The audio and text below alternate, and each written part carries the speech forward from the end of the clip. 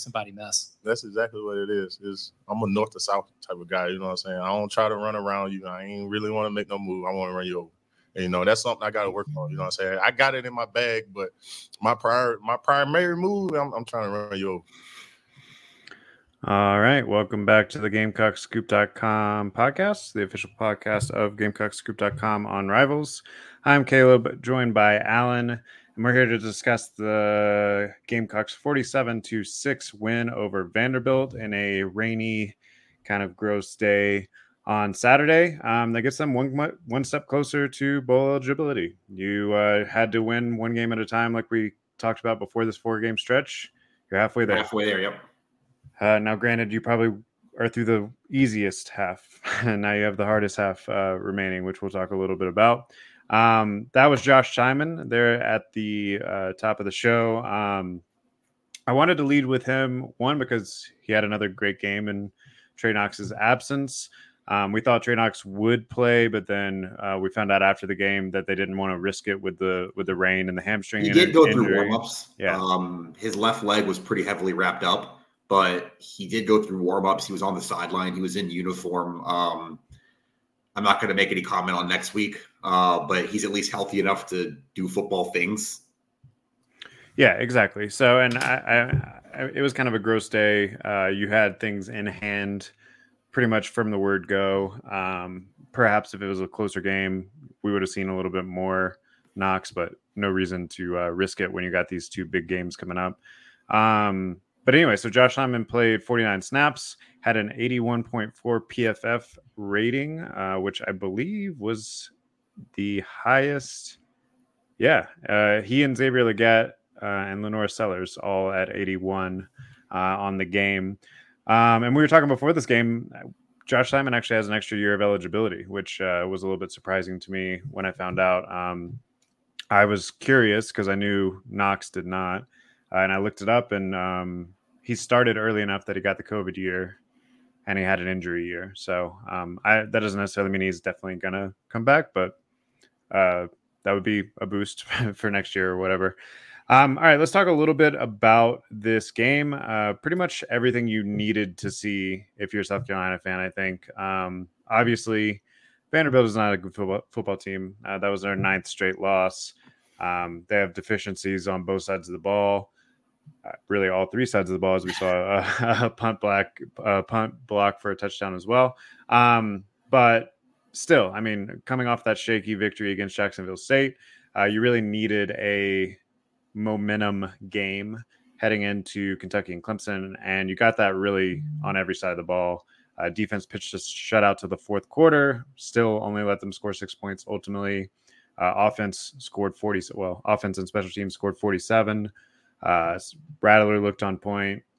Xavier Leggett, another 100+ yard game, puts him over 1,000 yards for the season, which we talked a little bit about last week, making him the 7th Gamecock to ever do that. 6th, 5th, 7th season to do that, maybe 6th season, I believe. Okay, I believe Sidney Rice did it twice.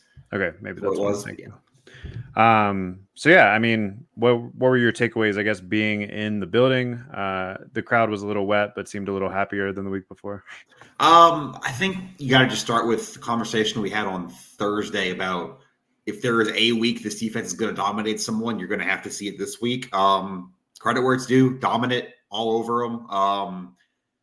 Not only did Vanderbilt only score 6 points, there was never really a point where you felt like they could move the ball. They had one drive, first drive of the second half. They got down in the red zone, but you made a big play there. That was DQ Smith made a 4th down tackle to, at the time, keep the shutout. That 3-3-5 package, we talked about that a couple times now that they brought out for the A&M game. You saw more of that. You saw more like depth of that nose tackle spot specifically. Jamal Weiss had a fumble recovery. DeAndre Martin played for the first time all year. We haven't talked about him at all, obviously, but he was out there.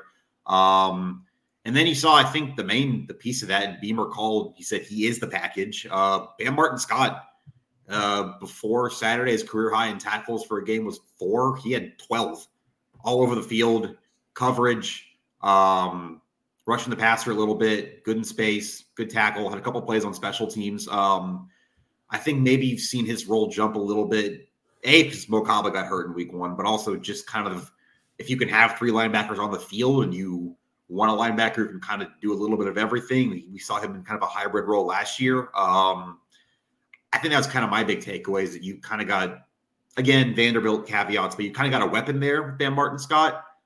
Beamer just called him a football player after the game. I think he's defensive to carry on Joyner. How's that? Yeah, and the numbers bear that out. He had 43 snaps. He was the highest rated linebacker, perhaps the highest rated, second highest rated defensive starter behind Nick Emmanwori, but he had an 80.5 PFF rating. Sorry, third highest. Tonka Hemingway was the highest with a 92.1. Yeah, he was really good. Yeah. Yeah, I think it's a little frustrating, I guess, that it took this long to figure out. We did mention in the offseason with the way that the defensive line seemed to be shaking out that it might be something worth exploring. But also we thought you were going to have Mo Cobb at that point, whatever. So anyway, it took a long time to get there, but they got there. And it seems like the 335 is here to stay at least through the end of this season. And seems like it's working. And it's working both in the run game and in the pass game, or at least again, against Vanderbilt, caveats and all those things, but held Ken Seals to a 46% completion percentage, and Vanderbilt did combine for 130 yards rushing, but no individual rusher had over 38 yards. A lot of garbage time in there too. Right. So really strong defensive performance when you really needed it. How much of that is going to translate over the last 2 weeks? Kind of hard to say.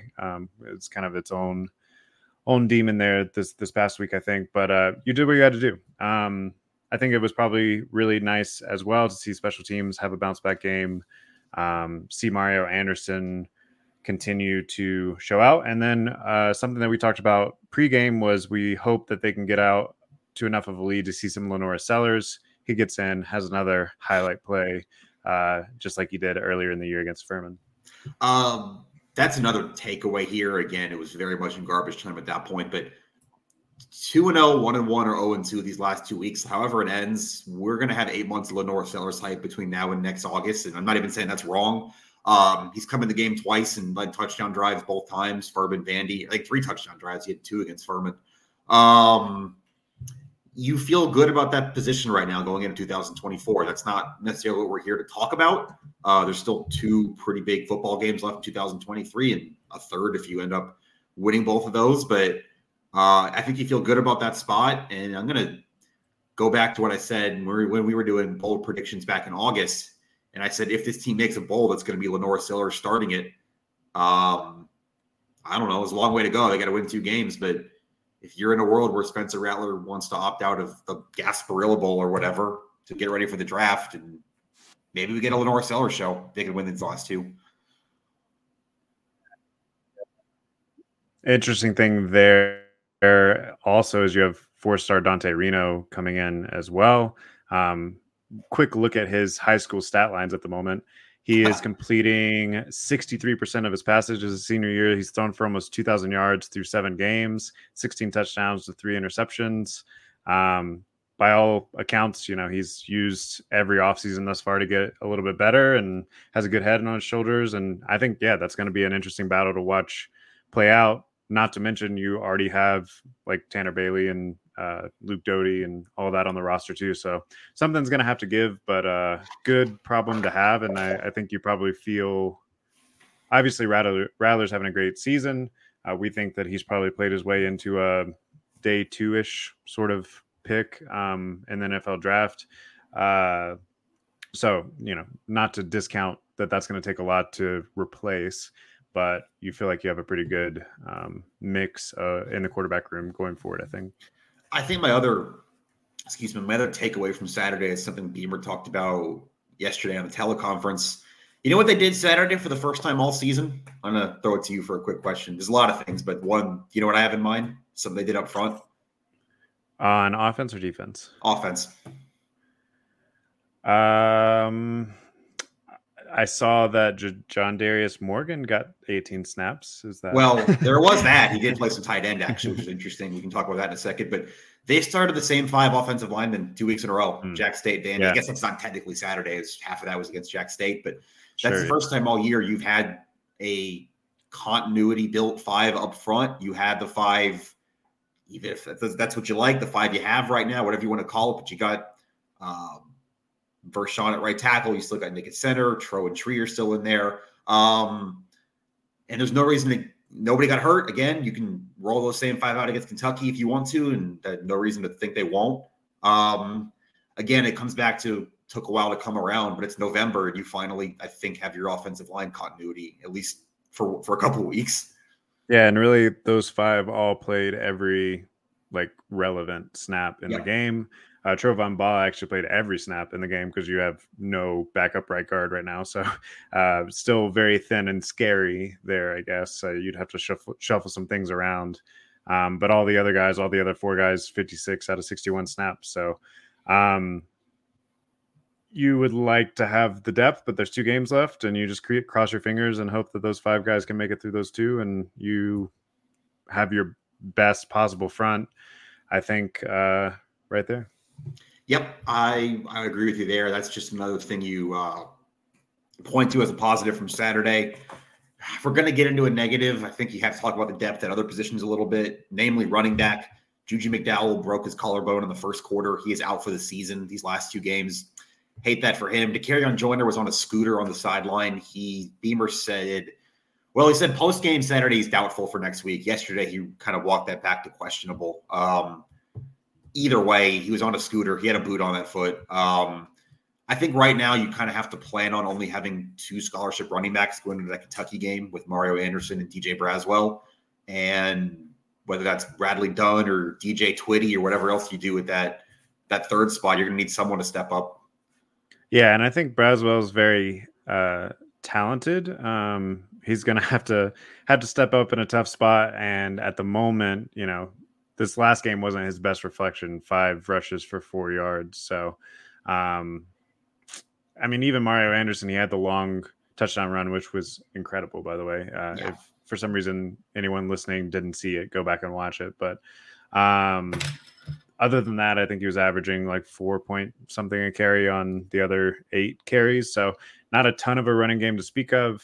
That might be okay. But it'd be nice, to be able to rely on a little bit, especially against as the competition level certainly ramps up in the next 2 weeks. Yeah, and I think that kind of flows into stuff we've talked about pretty much all season with trying to work around your running game, work around some deficiencies you have there.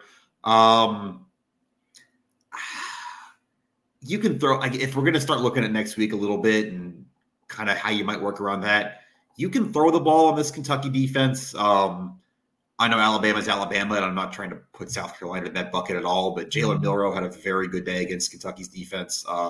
On Saturday, Alabama goes to Lexington and wins that game by 28 points. That's Kentucky's 4th loss in their last 5 games. I also think there's something to be said for getting to play Kentucky the week after Alabama as well. Generally speaking, Alabama beats up on teams pretty good, physically, emotionally, whatever.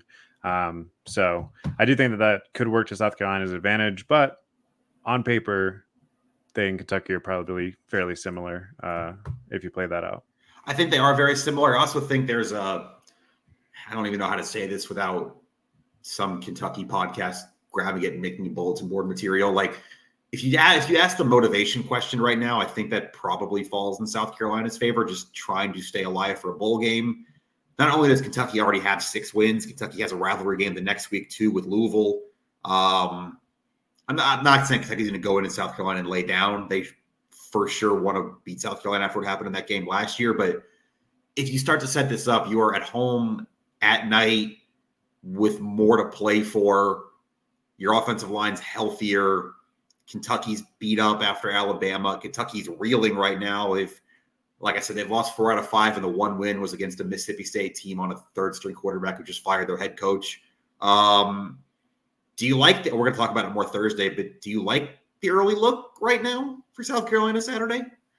Yeah, I was just going back through Kentucky's schedule a little bit as you were talking about it, which, like you said, we'll have plenty of content on it on GamecockScoop.com throughout the week. But if we're just going to talk about it really quickly, it seems like they've had a consistency problem, right? So it's which Kentucky team is going to show up. Is it the Kentucky team that beat Florida 33-14?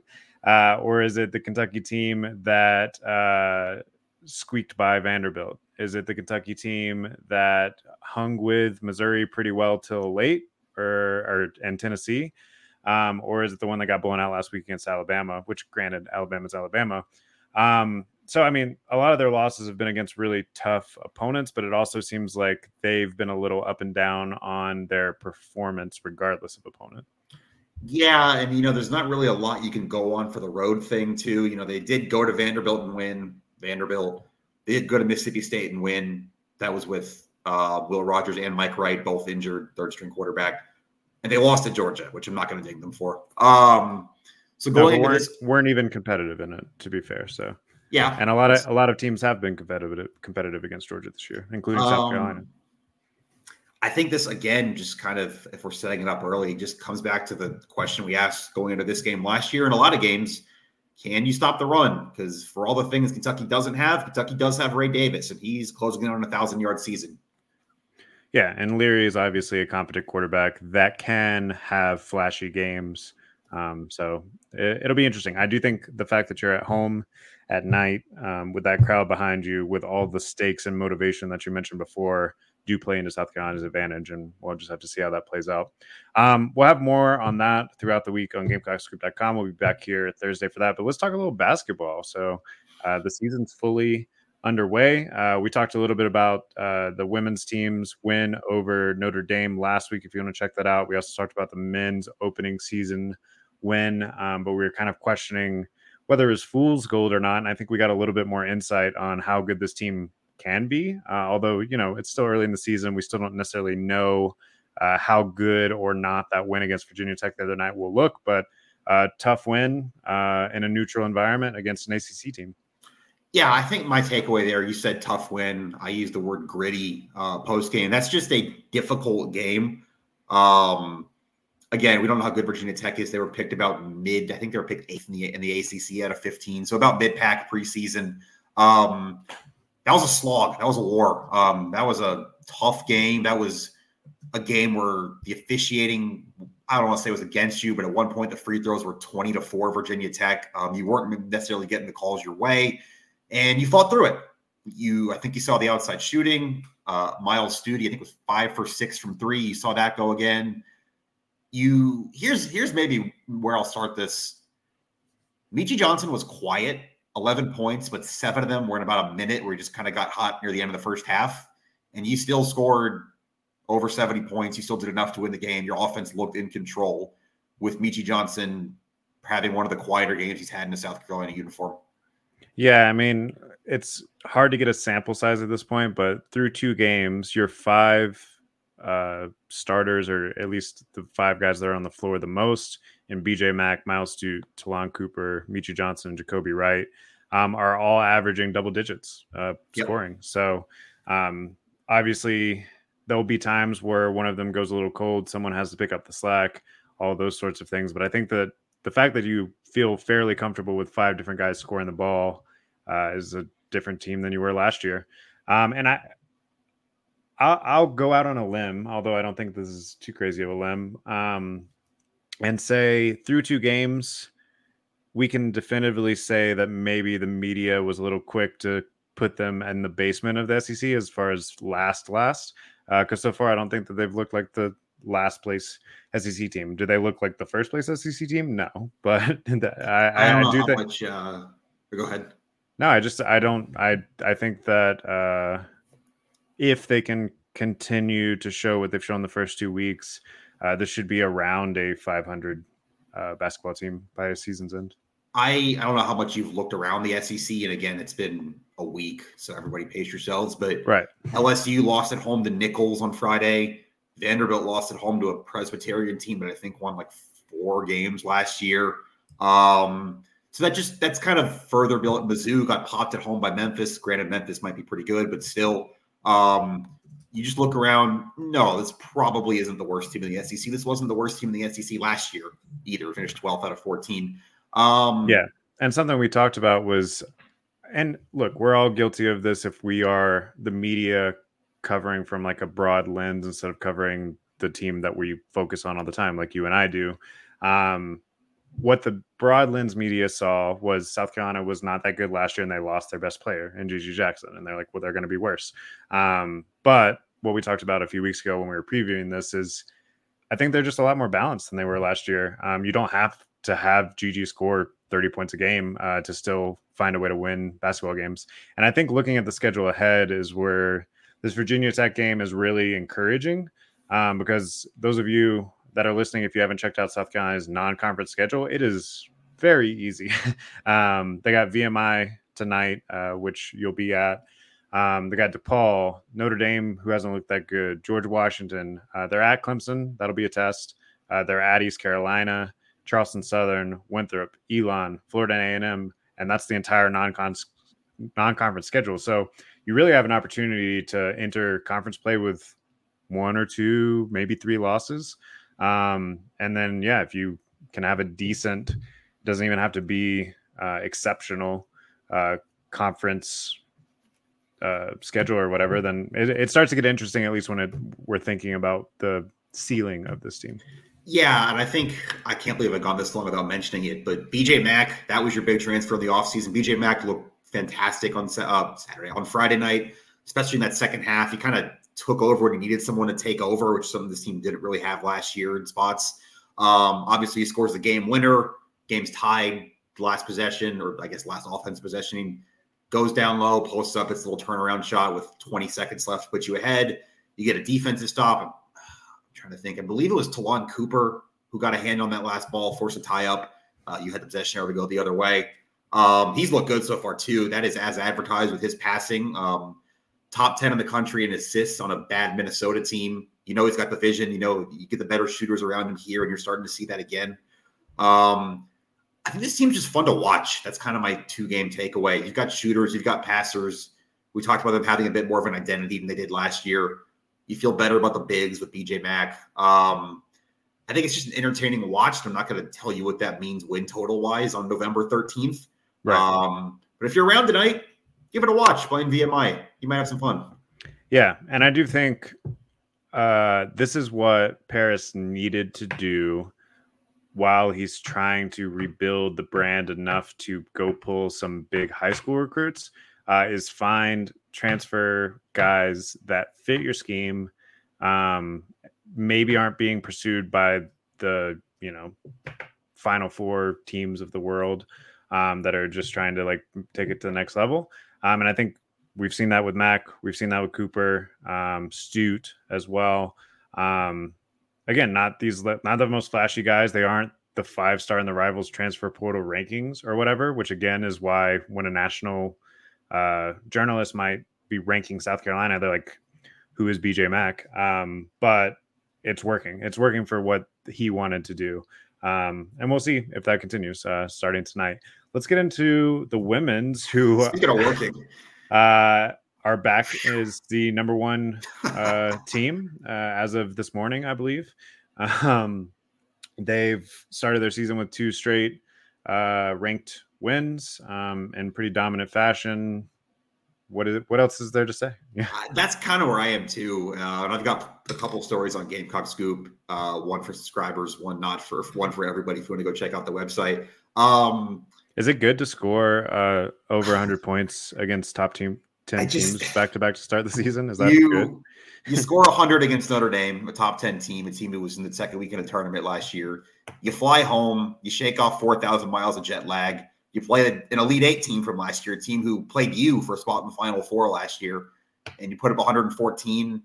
You've got 11 players on your roster, and 7 of them scored in double figures.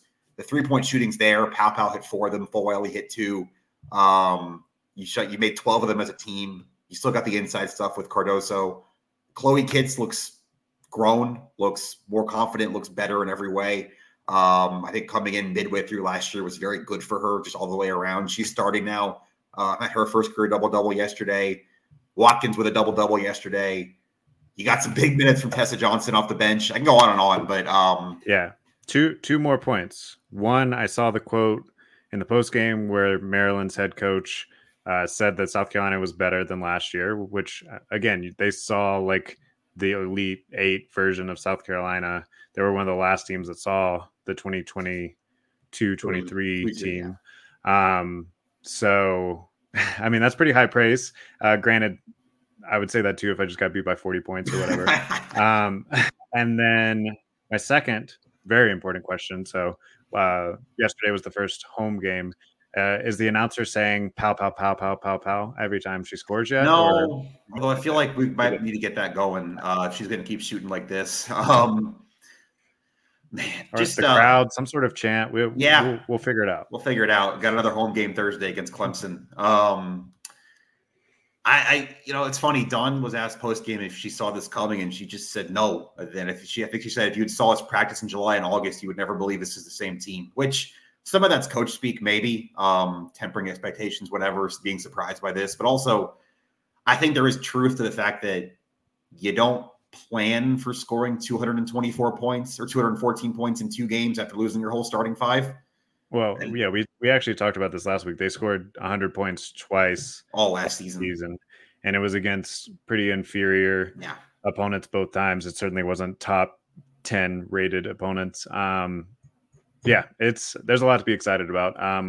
You expect to have a good game on Thursday against Clemson, add another win in the rivalry, as several of those games are coming up in the next few weeks. And I don't know if we said this earlier, but the official game time for the football game against Clemson was announced. It's at 7:30. 7:30 SEC Network. So that'll be fun. Back-to-back night games to end the season for the football team. One more quick women's basketball note. Starting to look through their non-conference schedule. There's a couple games you start to think about and circle. You have back-to-back games on Tobacco Road at UNC November 30th, at Duke December 3rd, and then you have what right now looks like a top 5 matchup against Utah on December 10th. So some more tests ahead, but so far passing with flying colors. I don't think you could realistically, I was going to say realistically, but even unrealistically, if you had asked a 6-year-old to pie in the sky, draw a unicorn and lollipops, what's the best start this team could have? This? Back-to-back 100-point games? With tons of people contributing, feeling pretty good into, almost the third line of your lineup. Pretty good. All right. Anything else that we didn't cover in the realm of Gamecock athletics from over the weekend? Women's soccer got a tournament win at home. They're in the second round at Stanford on Friday. I think that's about it. I think we pretty much hit all the main stuff. I got a baseball notebook on the website. Last one of those for a while. They finished out their fall circuit last week. Some comments from Mark Kingston there. The Fall World Series. Yeah. They're for those of you who just missed the spring football game and wish there was equivalent of that in other sports, I've got some Fall World Series on the site from last week.